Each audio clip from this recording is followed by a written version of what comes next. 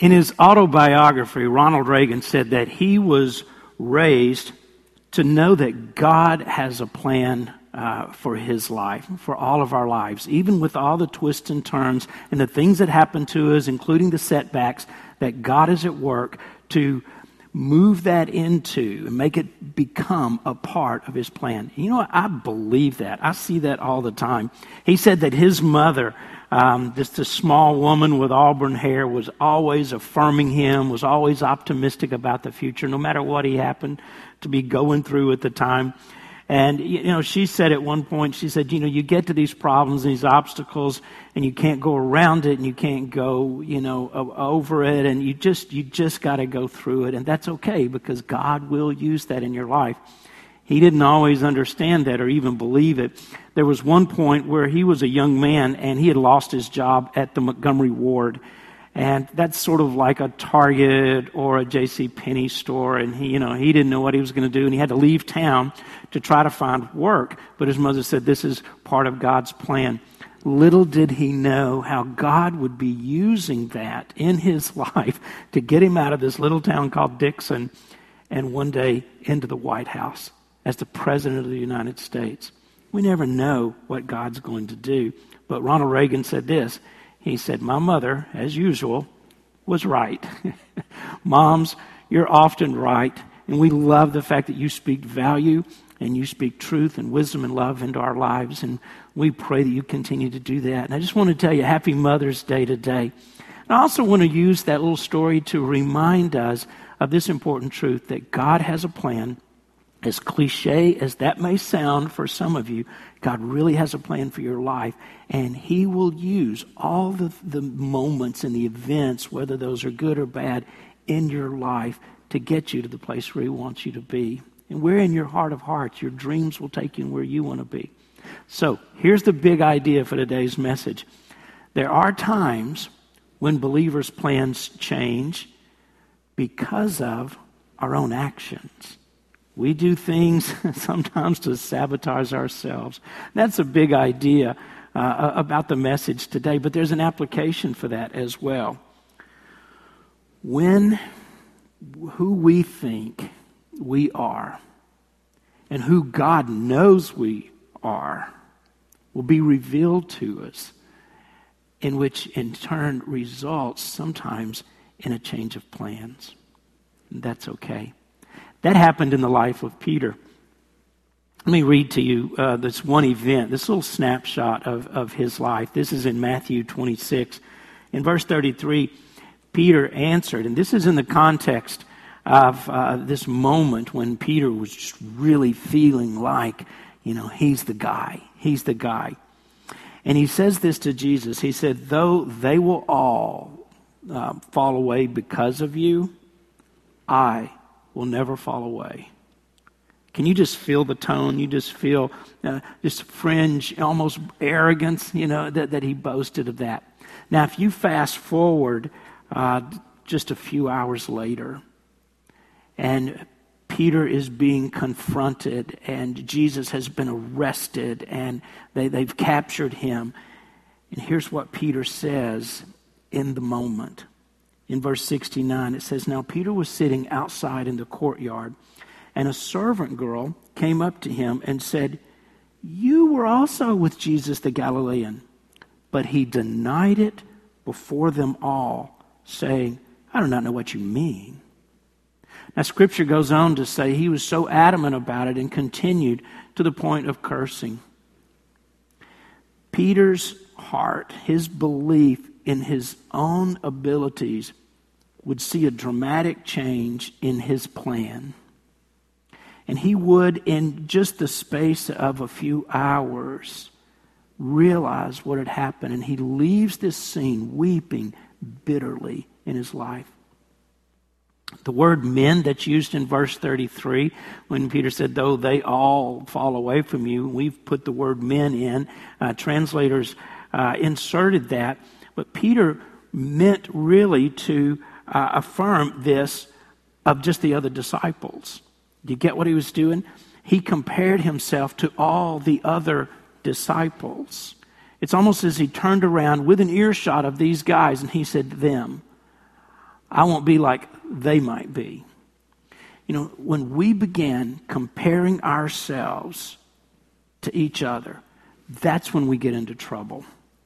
We either think we're less than, or we'll walk away thinking, I'm better than. You know, we spend all of our imagination, all of our efforts measuring ourselves against one another. And where does that ever go?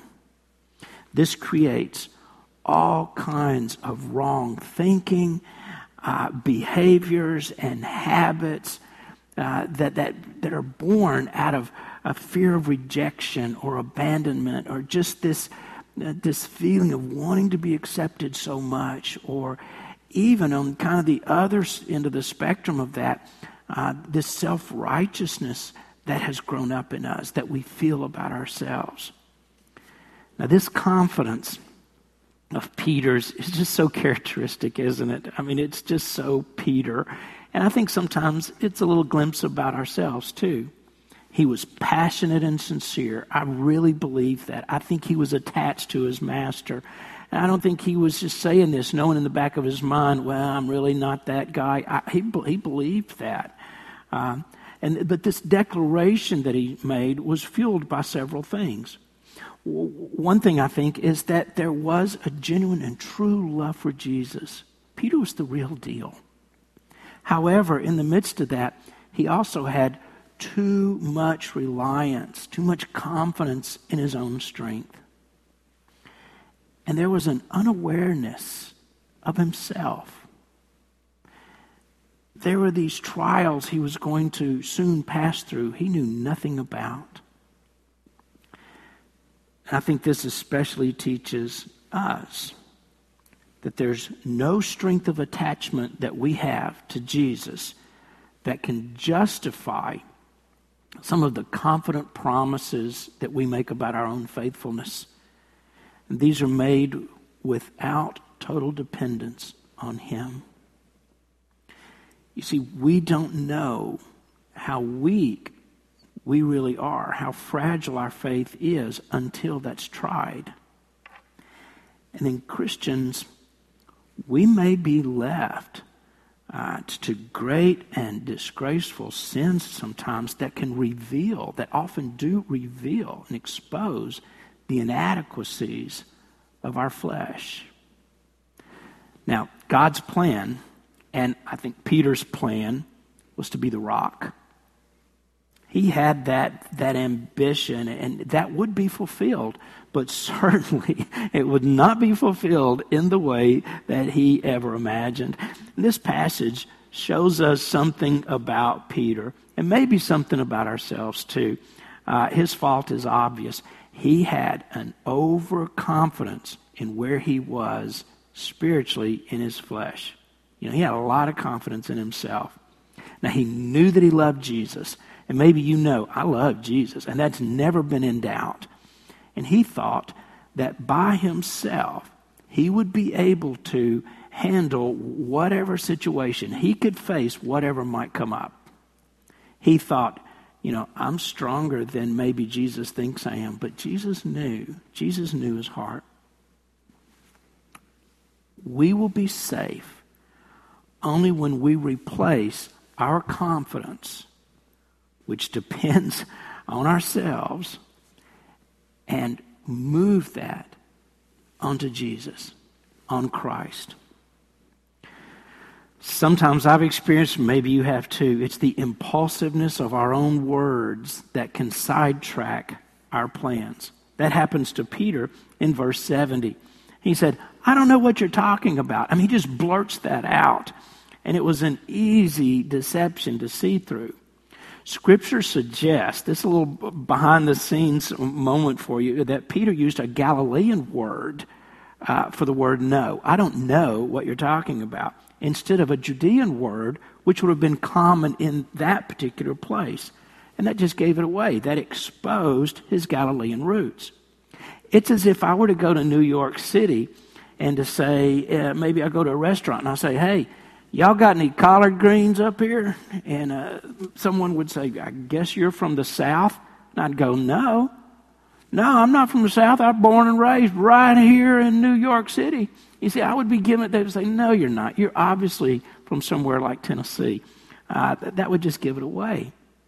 You know, even when our plans change because of our own fault, something we've done, if and when we respond through godly sorrow and in repentance, God's grace keeps us. It pulls us back. It recalculates, and we're back in his plan. Simon Peter was in the wrong place at the wrong time, and he put himself there. And this was a place of temptation for him. And there's no defense that can be offered for this blatant denial.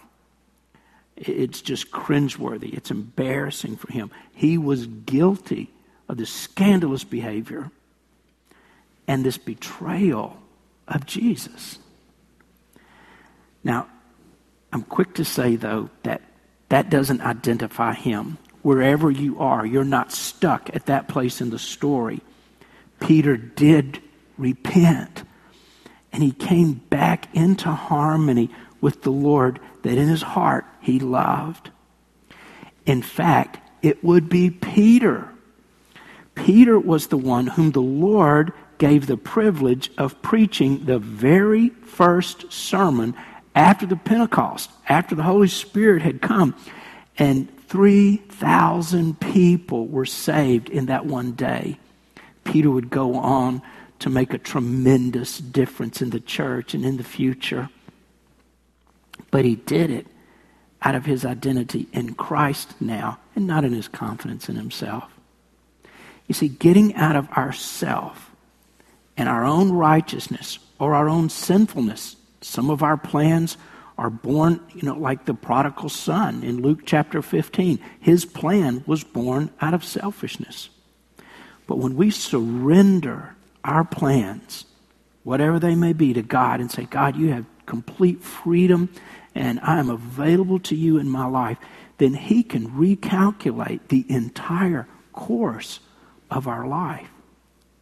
Depending on his Spirit in us instead of our own goodness, our own ideas and best laid plans, it completely transforms us from the inside out, and it makes a change in our life and in our ministries.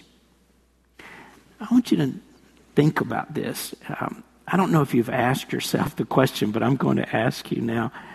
Does God want you to have a ministry during this pandemic? I believe God wants to have a ministry through you during this time. We began this whole year way back in January here at Calvary thinking and praying about how can we have spiritual conversations that people we really care about and introduce them to the love of Jesus. We did a whole series called Who's Your One? Now, did God not understand or see back in January what was going to happen next? He absolutely knew about February and March, and April and May. He knew about COVID-19 when he laid that series on our heart. And when we filled this altar with names of people that we love and that we're going to talk about, we have no excuse to say, oh, Lord, yeah, but then this pandemic hit and, there's no way we can follow through. What if God already knew that? What if he saw that? But he still has someone that he wants you to minister to this week in a very specific and a very intentional way. Would you be willing to surrender some of your plans this week to follow him, to see what he'll do? I believe God has something beautiful he's still doing, not just in spite of, but actually through this and through you. I want you to look at 2 Corinthians chapter 1, verse 3 and 4. It says this: Blessed be the God and Father of our Lord Jesus Christ, the Father of mercies and the God of all comfort, who comforts us in all our afflictions, so that we may be able to comfort those who are in any affliction with the comfort with which we ourselves were comforted by God. I know that's a long sentence, and it's a really complicated sentence, and it's really interesting, especially in the original language. So let's break it down together. He begins by saying blessed. Blessed. He said this is a blessing for God in how that he comforts us. Now, last week, we looked at a guy in the Old Testament scriptures whose name was Baruch. And Baruch is the Hebrew noun for the New Testament word, blessed or blessing. So we're going to continue that thread of thought. And I know most of us, maybe we appreciate or recognize how God blesses us. But have you ever thought about how you bless God? You bless God. We bless him when we are vulnerable to him and we allow him to flow through our life into other people's lives. Now, everybody faces trials and problems, difficulties and situations that can just be devastating. In fact, the word for affliction means something that feels like a crushing pressure bearing down on you. Now, they're not constant. We know that there will be an end. But he says, in all of our afflictions, and literally it says, on the occasion of, or upon the moment of, during the affliction, they come and go. But they feel relentless when you're in the midst of them, don't they? You've been there. I've been there. Maybe you're there now. And I'm sure you know someone who's feeling crushed by something right now. And it may be that God wants you to have a ministry in their life this week. Paul says with this joy, with this confidence and swagger, that he knows firsthand that God gave him special strength in the midst of these series of trials that felt overwhelming to him at the time he was going through them. He says, God is a God of all comfort. And the Lord gives us all kinds of comfort to fit whatever it is that we're going through at that moment. The word comfort is used 10 times in just 5 verses in this passage. And it appears all throughout the rest of this letter. It's translated a little differently in several times to communicate the exact intent in the context. But it conveys always the idea of strengthening, of helping, of coming alongside, of making something secure or strong again. Paul had faced these devastating afflictions in Asia. He had this debilitating depression when he was in Macedonia. And what he needed in one place or in one season of his life was different than what he needed later. God will always match whatever we're going through with the kind of comfort and encouragement he gives, brings into our lives. And then the ministry that we have as a result of that is that we can comfort, we can come alongside people in their problems and situations. He says, we comfort them with the same kind of comfort that we received from God.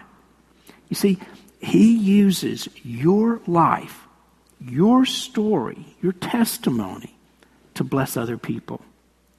We don't have to work at it. We don't have to make anything up. We don't have to be trained for it or any of that. It's not hard. It's just his comfort that's in us. It's just flowing through us. Now, Paul is not communicating that he is the source of that comfort. It's Christ in him. He says this, with the comfort with which we ourselves were comforted by God.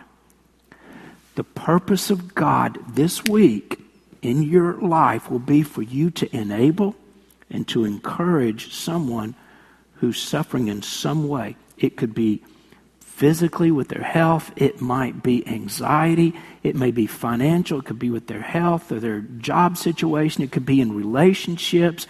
Maybe something you've been through and you think, hey, and even if you haven't been, that's okay because it's God's comfort through you. It's not about your ability. It never was. So if you're feeling confident or you're feeling a little intimidated and thinking, I don't know if I could step into somebody's life and have something to offer, absolutely you can, because it's just about your accessibility. That's all. It is our experience of God in our own life that qualifies and empowers us. That's it. And that takes all the pressure off you. This verb in verse 4 is written in the present tense. And that highlights the fact that Jesus is constantly, consistently encouraging and empowering and comforting us. That's his go-to. He is always coming alongside. It's the predictability of his presence in us. This becomes the theme and the hope that's all throughout 2 Corinthians. So folks, as surely as the sunrise is going to follow the sunset, God's comfort and his encouragement is going to be there for you in every kind of difficulty that you'll ever go through.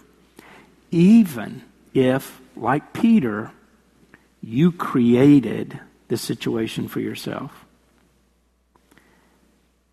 As you go through it, and at the end of the day, he's trusting you to share the comfort that you've experienced with someone else. So here's the question I'm going to leave you with today. Will you, this week, be vulnerable, be accessible and available? Will you offer comfort this week to someone in particular? If the answer is yes, then how will you do it? How are you going to do it? Make a plan.